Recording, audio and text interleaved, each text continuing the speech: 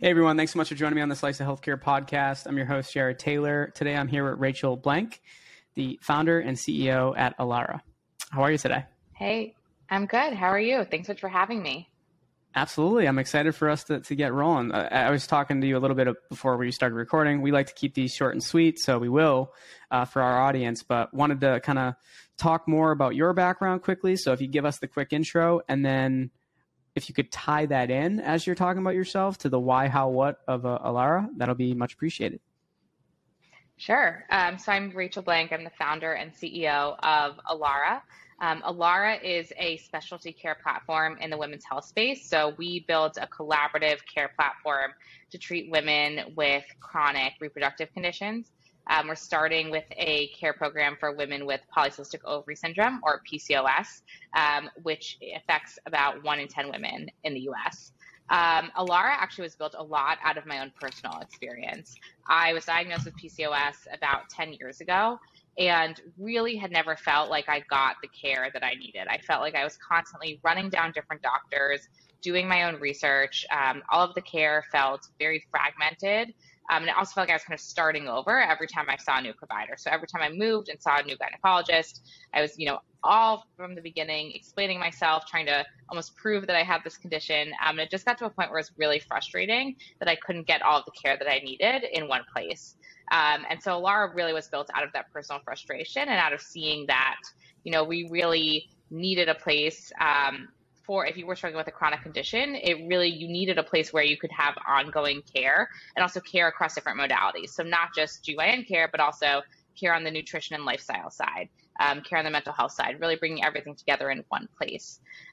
Professionally, I had been in digital health for a few years. I was an early employee at a different digital health company, and so was able to merge that personal and professional experience together. And, really what we are building with Alara, if you think about it, is really being that specialty care layer that doesn't really exist in women's health today. So in women's health today, if you have care needs that go beyond just that annual GYN visit, there isn't really a place for you to go. And that is kind of that resource that we were trying to build at Alara. Yeah, no, thank you for the intro. And I think the best companies kind of come from someone's personal experiences. So I'm sure that helped. You didn't have to go and absolutely, obviously you had to do your research, but you were the research too, right? Like what you went through. So I always love when founders have stories that kind of tie back to why they started the company. And those are the companies that will succeed. Whenever it's just about I heard about this idea and I learned and I'll go from there. Those companies don't tend to do as well. So super interesting story that you were able to provide. What I want to talk a little bit about is, so we've had a ton of women's health companies come on the podcast, right? Anywhere from Geneve in the menopause space to Pandia Health, which is also kind of in that women's health bundle, and Electra Health as of recently. So, I feel like a lot of people lump a lot of different companies into the women's health category. Talk a little bit about why that's wrong to do that. And then also, I would put Alara obviously in women's health, but how is Alara different than a lot of these other companies in the women's health bundle? Yeah, that's a great question. So taking a step back, women spend about $500 billion a year on healthcare expenses. Women also tend to be the decision maker in about 80% of healthcare decisions. So when we talk about women's health, I think a lot of times we just think pregnancy, either trying not to get pregnant, trying to get pregnant, or managing a healthy pregnancy, when in reality, women have so many needs that actually are different than men because of their reproductive systems, but aren't necessarily related to pregnancy. And so I think a lot of times there's this misconception of, well, it's just all of these pregnancy businesses and that's it. And really what we're focusing on is how do we treat this kind of whole person care, but treat them in a way that is reflective of the fact that they have different biological needs. So again, a perfect example is as we think about like our platform, that is treating what we call specialty care in the women's health space. So we're treating conditions that only affect women, conditions like polycystic ovary syndrome, which again are related to a female's reproductive system, but don't just affect your ability to reproduce. Comorbidities that we see with PCOS include prediabetes, diabetes, high cholesterol, obesity, infertility, mental health disorders. So it really is impacting your entire life and your entire set of healthcare outcomes, but is not even that related to pregnancy. And I think when all we think about is, well, women's health is related to pregnancy or conception, we missed so much of what makes women's healthcare different, and what actually we need to start thinking about as we think about healthier outcomes for women. A perfect example that people give a lot is heart attacks actually present differently in men and in women. And if you're a woman who goes into the ER with a heart attack, you're actually more likely to die. And you're even more likely to die if you have a male doctor over a female doctor. And again, it's kind of getting rid of these nuances and not having the nuances of care, where we really have subpar healthcare outcomes for women. Yeah, thank you for the breakdown. And it's that I always found that stat interesting about the 80% of women make the household decisions. But then I thought back, like in my, not like, you would never think it's like that much.